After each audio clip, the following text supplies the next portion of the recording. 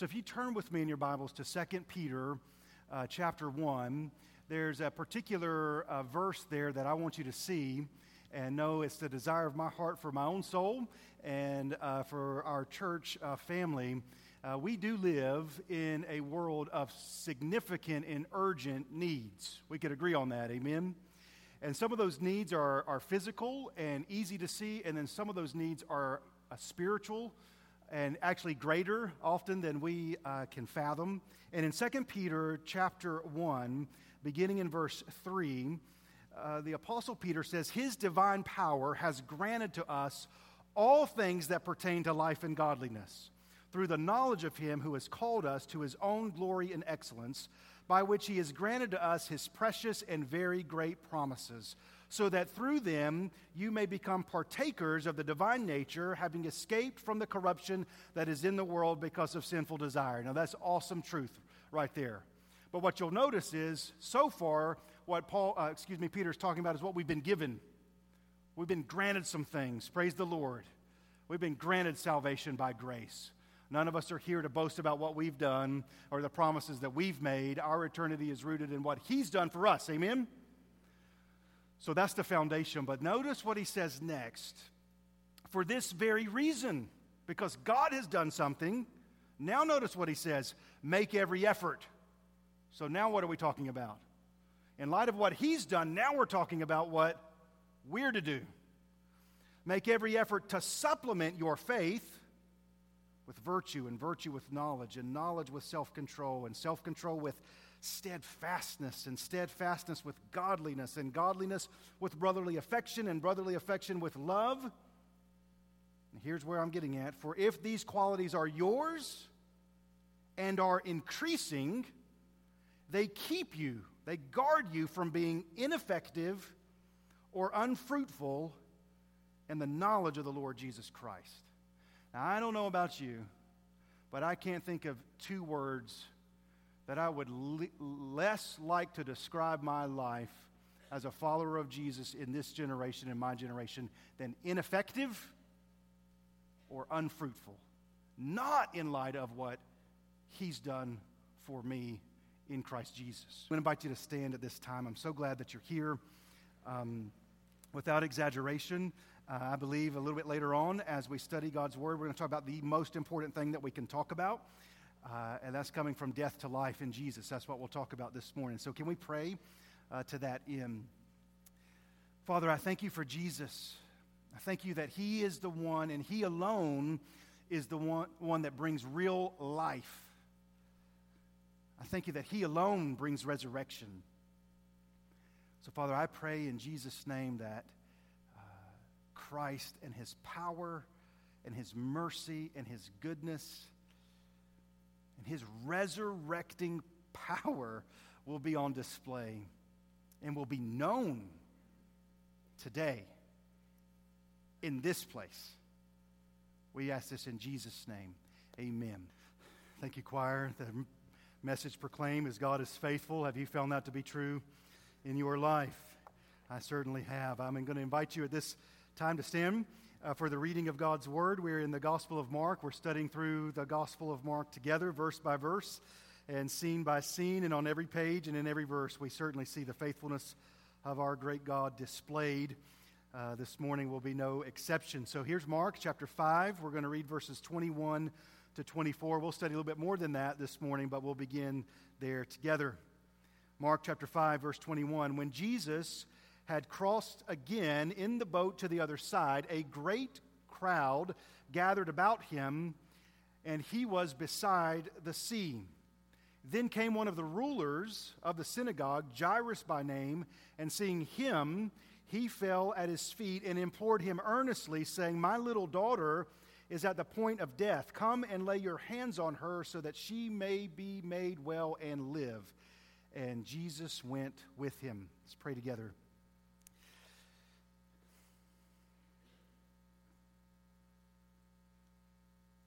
Father, may Your resurrection power be known among us today. Thank You that You have all authority and all power, but in particular, this great enemy that we have of death. May we see clearly from the Scripture what death is, and then just as clearly how we have a Savior and a King who has overcome death. We pray this in Jesus' name. Amen. Well, you may be seated, of course, and there are a few moments in life that, even as they are happening, you recognize in the moments themselves that everything about your life is going to be totally different moving forward. They serve sort of as before and after markers. I've had a few of those kinds of moments, and one in particular, when I read this passage, comes to my mind. It was in the late summer of 2004. Julie and I were expecting our first child, and in the ultrasound room, although the ultra room sounds like a pretty cool place, in the ultrasound room, we were told, it's a girl. And I remember just about everything about that moment, and one of the things I remember about that moment is my life has just changed. A girl. I was going to be the daddy of a little girl. And when that moment happened, it's like my heart just sort of, I don't know how this happened, but kind of exploded and expanded at the same time. I think I've got a picture. Do we have a picture I can put on the screen? I think, if I did this right, still working this out. We got a thumbs up? We don't have a picture on the screen. Well, if you saw this picture, you would all just go, what a beautiful picture of my now 3 little girls. And I'll tell you something about my girls. I'd fight the world for my girls. I love my girls. Love all my children. Abel, I love you too, my main man. He's my main man. I got 4 children, 3 of them daddy's girls. And I count it one of my highest privileges that God has entrusted me to be a dad to these precious girls. And when I read this passage, y'all, it affects me. I can relate, I can empathize with Jairus. These words like, seeing him, he fell at his feet and implored him earnestly, saying, my little daughter. We'll learn a little bit later on in the passage, she's 12 years old. One of the interesting things is that his little girl has been alive for 12 years. The woman that we studied last year has been dealing with the issue of bleeding for 12 years. And here's Jairus, as we're told here in this passage, a ruler of the synagogue. Now, what that means, a few things for us, is one, if he wasn't himself a Pharisee, he was good friends with many of them.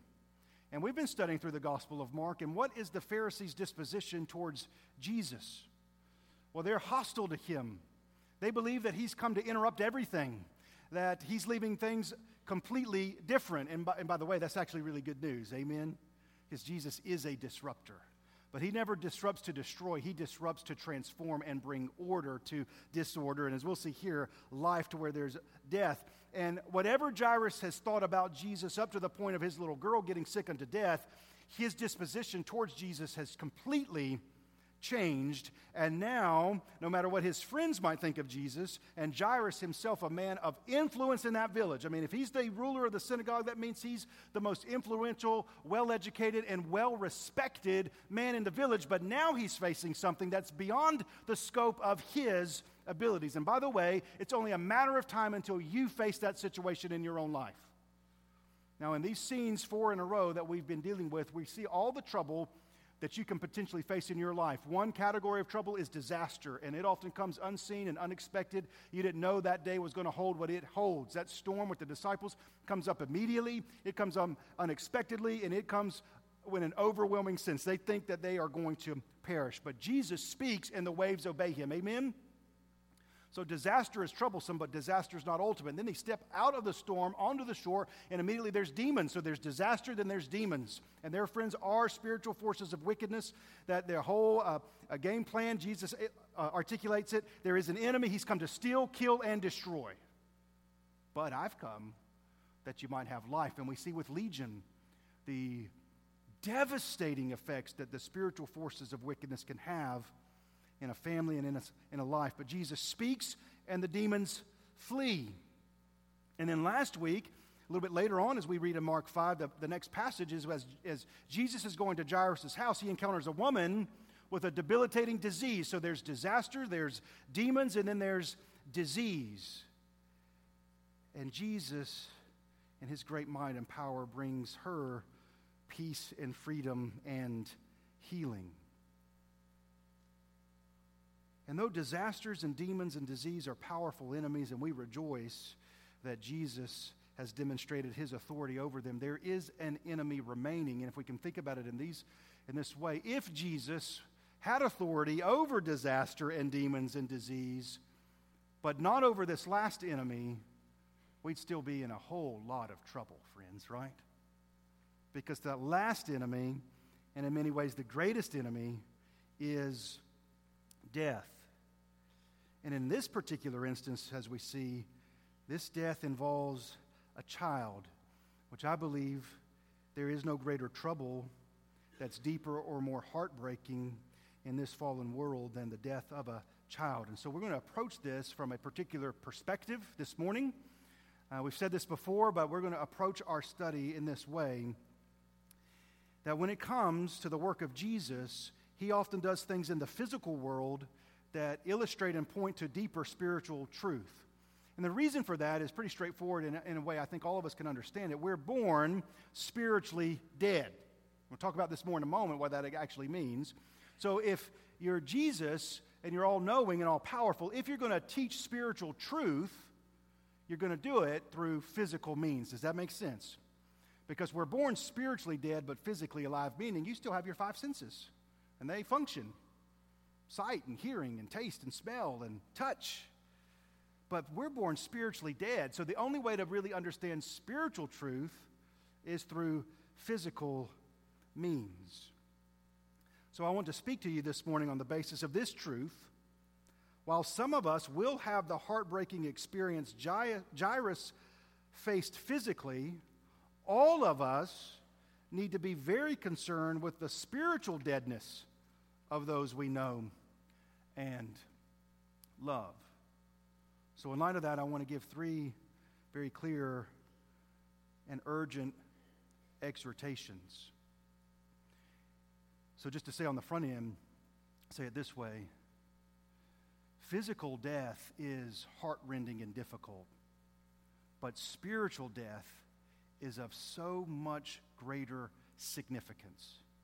And what we want to do as parents, as church family, as followers of the Lord, is to be as urgent about spiritual death in the world as Jairus was about his daughter's physical death. Does that make sense? So first exhortation is we have got to be aware of the desperate condition of those who are without Jesus. Now, what do we notice about here? Jairus is aware of the desperate condition of his daughter, is he not? When Jesus crossed again in the boat to the other side, a great crowd gathered about him, and he was beside the sea. Then came Jairus. Seeing him, he fell at his feet and implored him earnestly, saying, "My little daughter is at the point of death. Come and lay your hands on her so that she may be made well and live." And then Jesus is going to go with him. Well, we can see and recognize very clearly that Jairus has only one agenda that day, doesn't he? It's not like when he's getting his to-do list and I've got to do this for work and I've got to do... No, his daughter is at the point of death, and that reality affects everything about his actions. I don't care how other Pharisees are going to criticize me when they learn that I went to Jesus. I'm going to Jesus because he's the only one who can help me right now. He doesn't concern himself with how it's going to look, how it's going to be reported, how it's going to come across. I'm going to Jesus no matter what it takes, no matter what this crowd thinks, because I've got nowhere else to go. He knows the situation is desperate. How many sleepless nights has he endured? How many times has he held his daughter's hands? Now, here's the question that we want to ask this morning. Do we have a commensurate sense of urgency and importance when it comes to spiritual condition of those you love? Do you think this way about your children? Do you think this way about your loved ones? And are you able to think in these terms even about yourself? So we're dealing with death, but I want us to deal specifically with spiritual death. In order to do that, I do want to put a passage on the screen from Ephesians that's going to be able to say, what is spiritual death? So this comes from Ephesians chapter 2. And here's what the scripture says. For you were dead in your trespasses and sins, in which you once walked, following the course of this world, following the prince of the power of the air, the spirit who is now at work among the sons of disobedience, and just so we're clear on this, among whom we all once walked, carrying out the desires of the flesh and the mind, and were by nature children of wrath. So can we get some theology for a moment together? That'd be all right? Let's get some theology. You've heard of the Holy Trinity, right? Father, Son, and Holy Spirit. Do you know there's also an unholy Trinity? The world, the flesh, and the devil. So to understand spiritual death, we have to understand this unholy Trinity. And you're going to see them all on the screen. So let's start with this first one. You were dead, that's the reality. Now let's unpack this a little bit, right? You were dead in the trespasses and sins in which you once walked. So Paul, just so we're clear, is writing a group of believers, Christians, who are now spiritually alive. So that's why he's saying past tense. Before you were a believer in Jesus, you were dead. And here's what you were doing. You were following the course of this world. Do you ever heard a phrase Christianese? Christianese is sometimes a word we use that around church and with other believers, we can use words and we can use them so frequently that we don't even really know what they mean anymore. Does that make sense? And one of those words is the world. Sometimes you hear phrases like, don't be worldly, or be of the, or in the world, let me get it right, be in the world, but not of the world. We hear that, but what does that phrase, or that word specifically, world, actually mean? Well, one of my favorite authors is a man who recently passed away, and I believe went home to be with the Lord. His name's David Powlison. And so I'm going to use his definitions for all three of these, actually, the world, the flesh, and the devil. And here's what his definition of the world is. The Greek word cosmos. He says the world refers to the lies, the false cultural messages, deceitful worldviews, seductive images, misleading role models, and peer pressures that swirl, here's the phrase, around us. Where are all of these things coming? All around us. What are the world's messages? Well, you can do a few simple things. Cut on the television, right? Go to the movies. Cut on the radio. Cut on the podcasts. And by and large, you're going to hear lies, false cultural messages, deceitful worldviews, seductive images, misleading role models, peer pressures that swirl around us. And the world, look at the scripture, has a particular pattern or course to it. When you were dead, you were following the course of this world. So what is the course of this world? Well, here the scripture, do not be conformed, Romans 12:1, to this world. So when you're born, guess what begins to happen? It's just like immediate. You begin to be conformed to the pattern of this world. And here's the course. Here's where it'll lead every time. The course of this world is to ignore God and exalt yourself. And by the way, do you know where you got that? Where we all get that? That prince of the power of the air. That's who he is. That's what makes Satan Satan. I will exalt myself above the Most High God. I'll be the Most High. When he entered that garden and started speaking to Eve, what did he say? You eat this fruit and you will be like God. You get to determine what's right and what's wrong. And isn't that the message you hear constantly from the world around us? Believe in yourself. Friends, I'll tell you this. You believe in yourself and not in Christ, you're on a road that leads to destruction. Trust yourself. The course of the world is constantly self-exalting. And by the way, if you follow that pattern, here's a few things you'll never have. Joy, peace. It's a road littered with discouragement, loneliness, isolation, unfulfilled desires. And you keep going down the course because the course of the world promises life but keeps delivering death. And then the pattern keeps going over and over. And that's what's around us. That's the world. Now let's talk about the flesh, because the flesh isn't around you. Guess what the flesh is? It is you. It is in you. So back to David Powlison. He says the flesh refers to our inner enemy, our own disordered impulses that generate lifestyle choices, a configuration of desires and fears and false beliefs that mislead us and animate us. We're too plausible to ourselves. I like that phrase.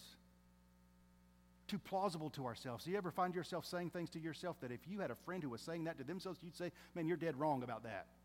But we're very plausible to ourselves. What is that? It's the flesh that justifies the self. He says, willingly deceiving ourselves, suppressing the light of conscience, rationalizing what is wrong so that it might seem like the most natural thing in the world. The lifestyle that unfolds can become habitual and assumed.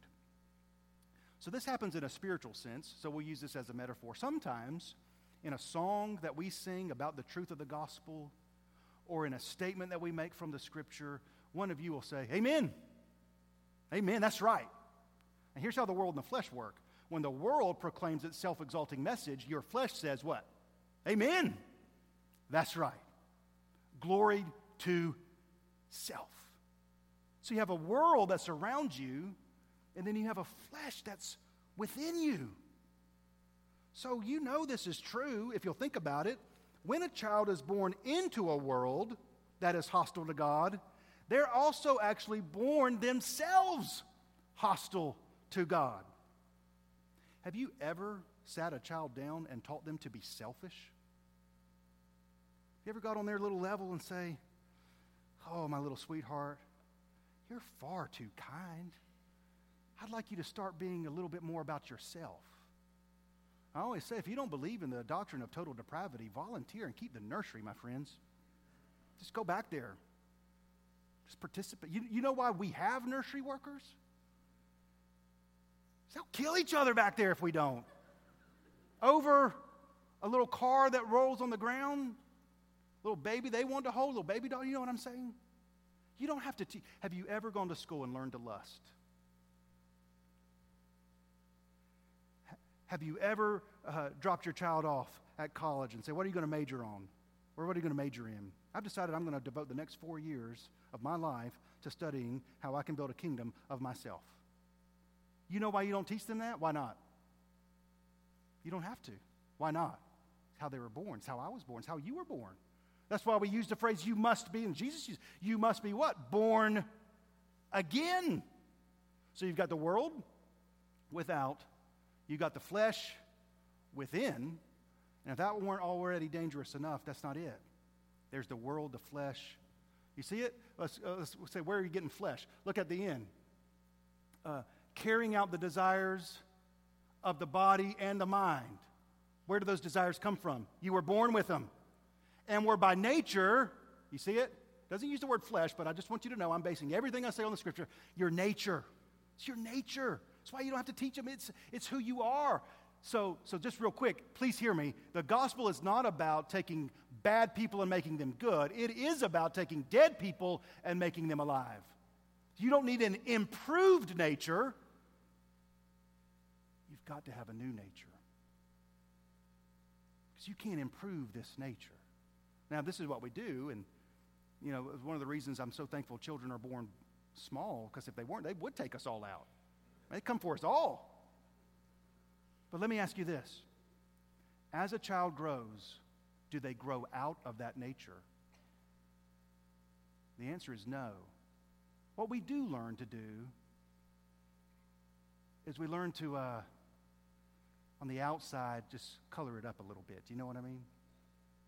But man, that selfishness is still there. That destructiveness is still there. That lust is still there and always will be unless Jesus gives you a new nature. So friends, let me just, this is the emptiness of all religion that proclaims that you can improve yourself. You just think about it this way. Jairus is the ruler of the synagogue. He cannot walk into his daughter's room when she's dead and just tell her, why don't you be a little more moral? When she's dead, he cannot walk in there and say, why don't you do a better job of keeping the law? Why not? We all know the answer, don't we? Why not? She's dead. What is she going to do? She doesn't need to be made better. I don't mean this disrespectfully, but you could take that dead body and sort of make it try to feed itself, but it's dead. It doesn't need to be improved. The only solution for death is life. So there's the world, there's the flesh, and then there's the devil. See that here. Not only were they following the course of this world, they're following the prince of the power of the air, the spirit that is now at work in the sons of disobedience, among whom we all once lived, just so we're again clear on that. So, who is the devil? David Powlison again, I find helpful. It says, the devil is the dark power that works backstage in the world and in hearts. The enemy gives lies and desires their uncanny, enslaving, and binding power. The deceiver and enslaver work hand in hand with social forces and the heart's impulses. What is he saying? The devil plays the two, the world and the flesh, together to enslave you, all the while deceiving you into thinking, I'm really free now. And do you see it? Can you perceive that? That there is an enemy using the fallen world around us with its deceitful desires. And now, in our flesh, in our own nature, we're spiritually dead. This is what it means to be spiritually dead. It means that all the while you may be physically alive, you've got a physical heart that's beating, you've got physical ears that are hearing me, you've got physical kidneys and a brain, but completely dead to the things of God. No sensitivity to His Word. No desire for Him. Completely cut off from the God who made you. But you will fill up all of your time with any and everything that's not of Him. Because in our own nature, we don't desire Him. We desire ourselves and our own satisfaction. And it is, friends, a desperate condition. We haven't read the whole thing yet, though, have we? Man, it's so desperate. But do you see it? God's done something. It says, but God, not with a little bit of mercy, being rich in mercy, even when we were dead in our trespasses, He made us alive together with Christ. By grace you have been saved. God has acted where we were both unable and, quite frankly, unwilling to act. The first step out of this desperate condition is to realize you're in a desperate condition. And maybe some of you are there this morning because the world and the flesh and the devil have led you astray and deceived you. And you thought, man, this is going to lead to freedom. And it hasn't. There's been no joy on the journey. There's been no satisfaction for your soul. Because, and can we just say again, this is where we all were. We were all like this. But I want to assure you that though we are born following the course of the world, praise God, by His grace, He can put you on another course. It's not the only path. Jesus can redeem And he's come that we might have life. So are we urgent about these things? Are you urgent about this when it comes to your children? Your child's greatest need, friend, is not to excel academically or athletically. Your child's greatest need is to live. Your child's greatest need, or to expand it out, your greatest need, your loved one's greatest need, is not physical. It is to see and know Jesus. Has anybody been rescued from this condition and able to say, man, this has been my life? I was dead in my trespasses and sins, but God has been merciful to me. What does it matter? Jesus said this. What does it matter if you gain the whole world and what? Forfeit your soul. So this is my first point. Do we have desperation about the spiritual condition of the people around us? Are you, so here's the check in, are you desperate about the spiritual condition of those you know and love? Because a chief strategy, I believe, of the enemy is just let's let the church of Jesus Christ be something other than desperate about the spiritual condition of the world that they live in. Second point, quickly, is this. We must steadfastly keep Jesus as the source of all our hope for ourselves and those we love.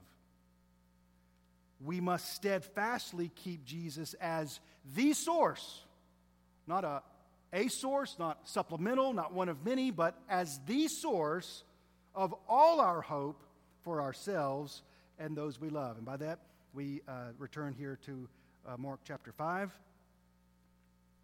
You can get a sense of Jairus, can't you? I've got his attention. He's decided to come with me, and then there's this interruption. And the interruption is the woman with the bleeding, right? That she's got a desperate condition too. And so Jesus starts off to Jairus' house, but before they can get to Jairus' house, they're interrupted by this woman with the bleeding. Now, we studied her last Sunday, so we won't go into detail against that again, but you have to understand Jairus is operating under an assumption. He says, my little daughter is at the point of death. Come and lay your hands on her so that she may be made well and live. So he feels like he's up against the clock. And we got to get there before what happens? Before she dies. Because if she dies, then there's no longer anything Jesus can do. And then this woman with the bleeding, and can't you just see Jairus pacing over there, gritting his teeth? He doesn't want to be rude. He doesn't want to be disrespectful. But you can almost feel him saying, can we be done with this situation? And then it says down here in verse 35, while he was still speaking, Jesus is talking to the woman with the issue of bleeding. There came from the ruler's house some who said, your daughter is dead. Why trouble the teacher any further? So we must steadfastly keep Jesus as the source and the only source for all our hope, for our children, for our own souls, and for those that we love. Now here's what the trajectory has been. Jairus had gotten there. It's just a practical spiritual battle in our lives. He'd gotten to the point that he said, there's nobody who can help me but Jesus. But then a couple things that's just practical for our lives. Sometimes we think Jesus has some power, but we underestimate exactly how much power he has. Because Jairus put a little qualifier, Jesus can help, but not if she dies. And what I want you to know is there is no situation that is beyond the authority and power of Jesus. That's what he's about to display. Now, he's healed a sick lady. He's done that. They believe he can do that. But what about if somebody dies? And that's what the issue is going to be. Friends, can we just be steadfast about this? As in 2 Peter, it's one of the qualities that the Scripture says we need to be increasing in. So let's increase in our steadfastness. We don't have any hope outside of Jesus. So we can understand this perspective from Jairus. He can't, at that moment, when his daughter is dying, it doesn't matter how much money he has. But I will tell you this, we continue to put a whole lot of hope in money as a people. But when she's dead, guess what doesn't matter? How much money Jairus has. He can't go to the military.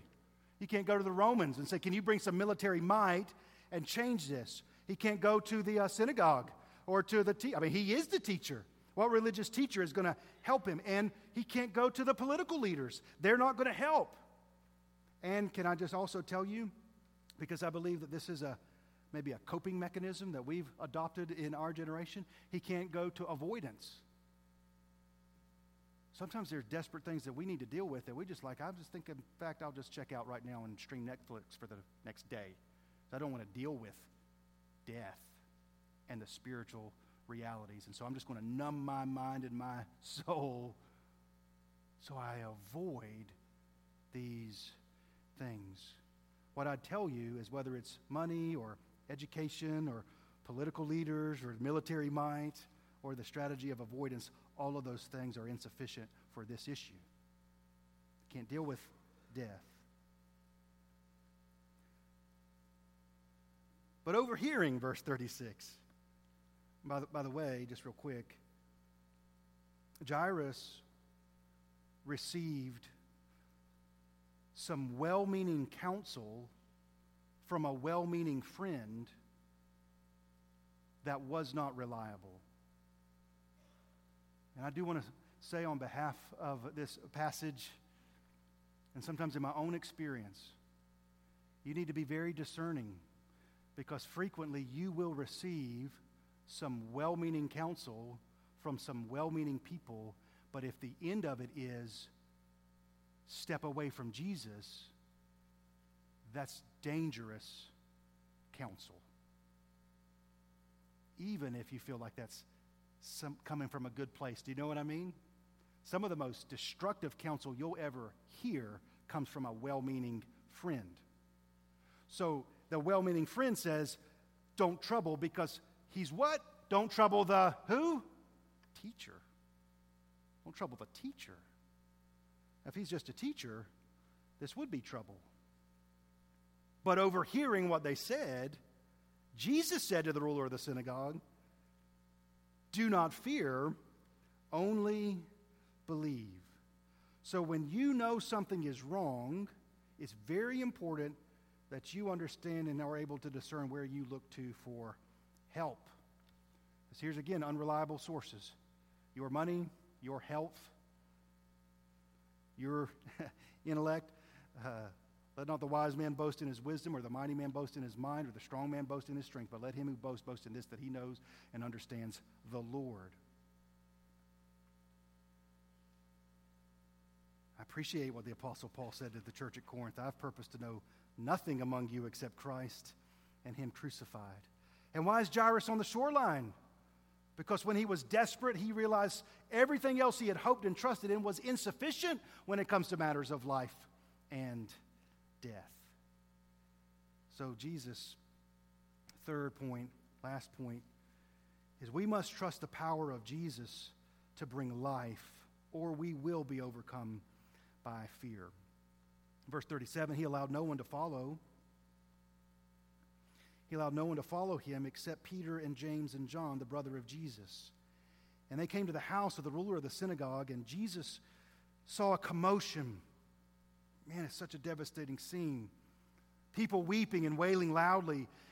When he had entered, he said, why are you making a commotion and weeping? The child is not dead, but sleeping. And they laughed at him. He put them all outside and took the child's father and mother and those who were with him and went in where the child was. And taking her by the hand, he said to her, Talitha Kumi, which means little girl, I say to you, arise. And immediately the girl got up and began talking, for she was 12 years of age, and they were immediately overcome with amazement. And he strictly charged them that no one should know this, and told them to give her something to eat. It's powerful, isn't it? So we must trust the power of Jesus to bring life to our children, the power of Jesus to bring life when we were spiritually dead. Who else can walk in the room and change things at this point? Nobody. Nobody else can step in the room and change what has happened except for Jesus. And what I want you to see, back to spiritual truth, is that Jesus Has he overcome the world? Has he overcome the world?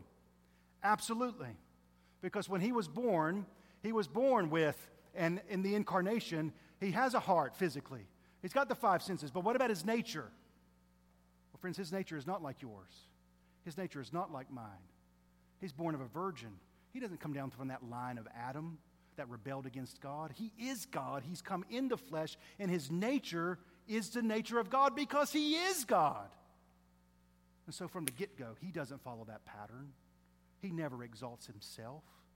He's always submitting to the Father. He's never sinning. He's never disobeying. He's not following the pattern of the world. Does he overcome the flesh? For God has done what the law, weakened by the flesh, could not do by sending his own Son in the likeness of sinful flesh and for sin, which is saying what I just said from the Scripture. He came as a person, but he came as a man, but he doesn't have the sinful flesh. By sending his own Son in the likeness of sinful flesh and for sin, he condemned sin in the flesh in order that the righteous requirements of the law might be fulfilled in us who walk not according to the flesh, but according to the Spirit. Has he overcome the flesh? Absolutely. And then third, has Jesus overcome the devil? Remember, the devil came to him in the wilderness and tried to tempt him, offered everything that he could, offered him from the lust of the flesh, turn these stones into bread and eat, have a physical appetite that's greater than your spiritual appetite. And Jesus said, no, it's written. It's written. You will not live by bread alone. I'm going to live by every word that proceeds out of the mouth of my Father. Then he says, well, if you'll just bow down and worship me, I'm the prince of the power of the air. I'll give you all the kingdoms of the world. And Jesus says, no, I'm not following that course. I'm not following that course. And then if you'll put yourself on the pinnacle of the temple and throw yourself off. And Jesus says, no. You shall not put the Lord your God to the test. He's the King. He's the Messiah. He's overcome the devil. I love this picture that we have here in verse 41.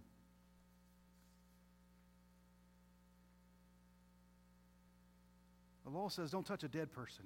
Taking her by the hand, he said to her, takes her by the hand. It says compassion. And then he displays his mind. Talitha kumi, that's really a term of endearment. Remember, he said to the woman with the issue of bleeding, my daughter, a term of endearment. And then with this little girl, it's the phrase really, my little lamb, arise. And immediately the girl got up. Do you see his compassion and his power? And this, all the Gospels are written in such a way that everything you read in them is pointing you forward to the cross. And what I want you to see is a picture of an exchange that's going to go on here. So this is what Jesus does at the cross, is he reaches out and he says, I'm going to trade places with you. He's got no sin, he's going to take on the sin. Make sense? I'm not got the flesh, but all the consequences. You are a child of wrath. I'm going to take the wrath. What you deserve, I'm going to take.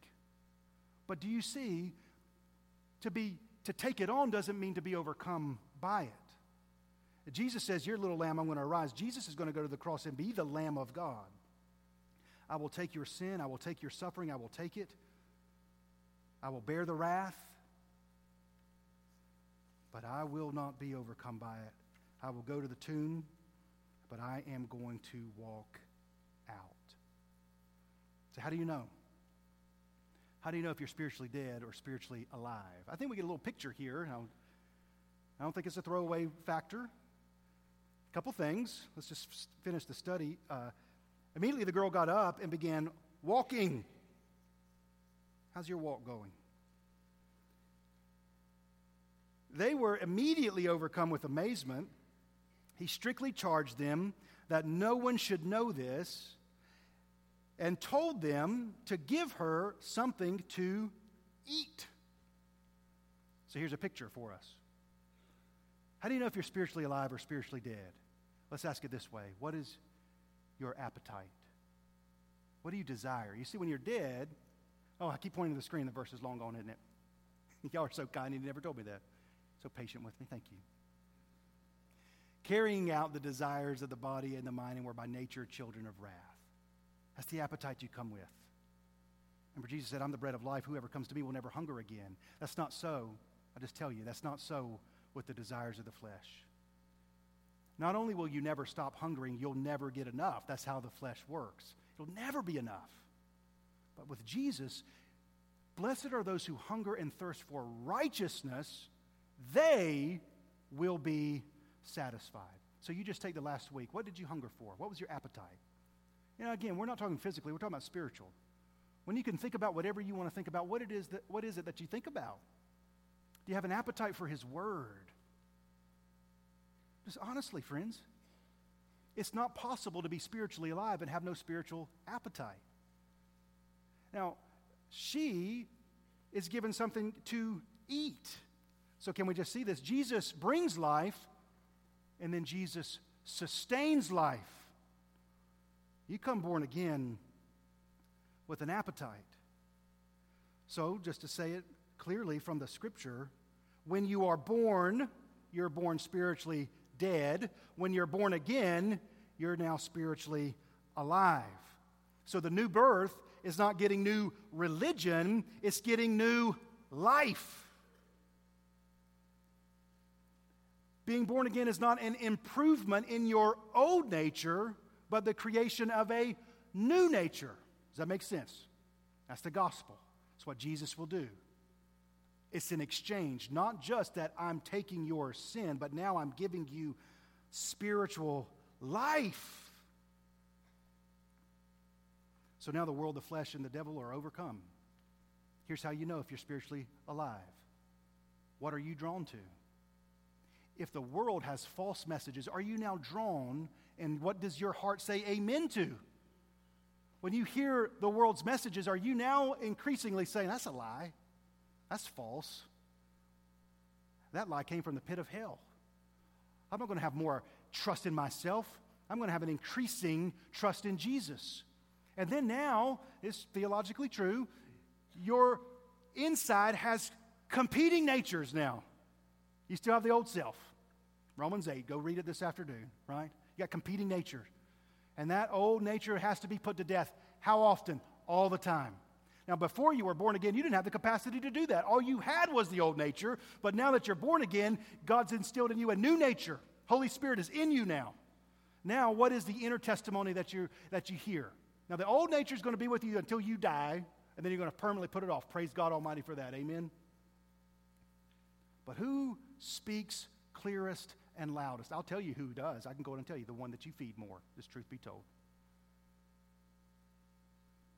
Let me ask it this way. If you have overcome the world, the flesh, and the devil, how much of an appetite should you tolerate for the world, the flesh, and the devil in your soul? Some of us just need to be liberated from trying to find some sort of 50-50 balance. Just be done. You can just be done. You can be done with the world. How much of your attention do you think you should devote to it? You just be done. And then, do you sense, by God's grace and because of His Holy Spirit in you, and now you have spiritual life, that I don't really want to make provision for my flesh anymore? How much satanic influence should I allow in my life through its deception? And here maybe is a take-home. Look at Jairus on the shore.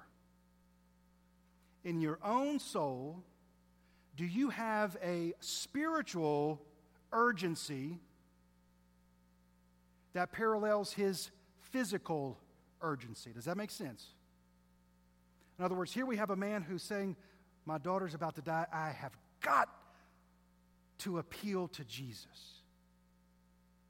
One of the marks that you've been liberated from the world and no longer reigned over by the flesh and no longer submissive to the devil is now you have a desperation that other people would be liberated out of it too. Case in point, look at Paul's life. It's what he does with the rest of his life. Because you better believe that the world, the flesh, and the devil will conspire against you to understand, to have a true understanding of what the world and the flesh and the devil are all about. Amen? So, in conclusion, when our condition could not be more desperate, you do not lack for a Father who has intervened with all of His power. We have a Father who has done everything in Jesus that's necessary to rescue us, redeem us, and restore us. Now, you might have asked, as we looked at this, why does Jesus strictly charge them that no one should know this? I mean, isn't this something that you want people to know? And it's because of the truth that we've been talking about. We're always, apart from the grace of God, more aware of physical urgencies than spiritual urgencies. And so when the report goes out, they're not in a place yet. They're not in a place yet where, by and large, they're ready to receive the spiritual truth of the gospel. In other words, what I mean by that is most people who are of the flesh and live in the world do understand that there are hard things going on. But they'll settle for the physical if they can. That makes sense? They'll settle. In other words, I just want God to do a little something for me so that I can be more comfortable. And if you're not careful, you'll stop there and remain blind. Scripture warns us in 2 Corinthians 5, the God of this world, speaking about Satan, blinds the unbeliever so that they can't see the gospel. So rightly understood, here's last thing. I've said that about 5 times now, I know. It's an amazing thing that happens in Jairus' house, isn't it? Amazing. But have you been given the grace to see, if you're a follower of Jesus, God's done something greater in you than what he did in Jairus' house? Rich in mercy, raised us up with him and has seated us in the heavenly places, that in the coming ages he might display, remember Satan blinds, he wants to display the immeasurable riches of his kindness towards us in Christ Jesus. It's by grace you have been saved through faith. It is the gift of God. We're going to have an invitation, and the invitation is as clear as I can make it. If you've never come to Jesus for life, come to Jesus for life. If today, this is how the Holy Spirit does it, has used the Word of God to reveal to you the need that you have for salvation in Christ, that you are a child of wrath by nature, but Jesus has intervened by God's mercy because of the great love with which he loved us. When you're dead, Christ has come that you might have life. Be my joy to stand right here at the front. The invitation happens. You don't have to hesitate. You don't have to, if the Holy Spirit's at work in you, you come, we'll talk, we'll pray. For the believer in Jesus, it's worth taking this inventory. How much of your flesh, the old nature, should you make provision for? Maybe this morning you say, I'm just still have an appetite for the flesh, and I keep spoon feeding the flesh. Put to death the deeds of the body by the Spirit. Or maybe you're understanding, I need to remember again and again that Jesus didn't come to make bad people good. He came to make dead people alive. Stand together. We're going to pray together. As we have invitation, some of you might have a little Jairus in you, some desperation in you, and you may want to come and pray for someone that you deeply love that is spiritually lost. And you might want to come and implore earnestly, Jesus, will you bring life? Father, I thank you for Jesus, that he has overcome. He's overcome death. He's gone to the cross. Though he had no sin of his own, he suffered as if my sin were his. I was a child of wrath. He was the son of righteousness. So he died the death that I deserved to give me the life I would have never earned on my own. I pray you would increase our steadfastness of hope in Jesus. Help us not to have 90% of hope in Jesus and 10% of ourselves, that we're all in. So when even well-meaning counsel comes our way and says, stop trying the Jesus thing, we would be steadfast and say, we've got nowhere else to go. He alone has power. He alone has power to bring death, to defeat death and bring life. He alone has power of restoration, of reconciliation. He alone is mighty to save. And I do ask in the name of Jesus that if there be anybody here and the Holy Spirit is revealing you are dead in your trespasses and sins, you've believed the lies of the world, and your flesh has told you things that aren't true, but you can be free from the dominion of that prince of the power of the air, and you can come to the Prince of Peace, and he can set you on a different course, one that will lead to glory. I ask for the power of the gospel and the goodness of God to be at work among us at the invitation. In Jesus' name, amen.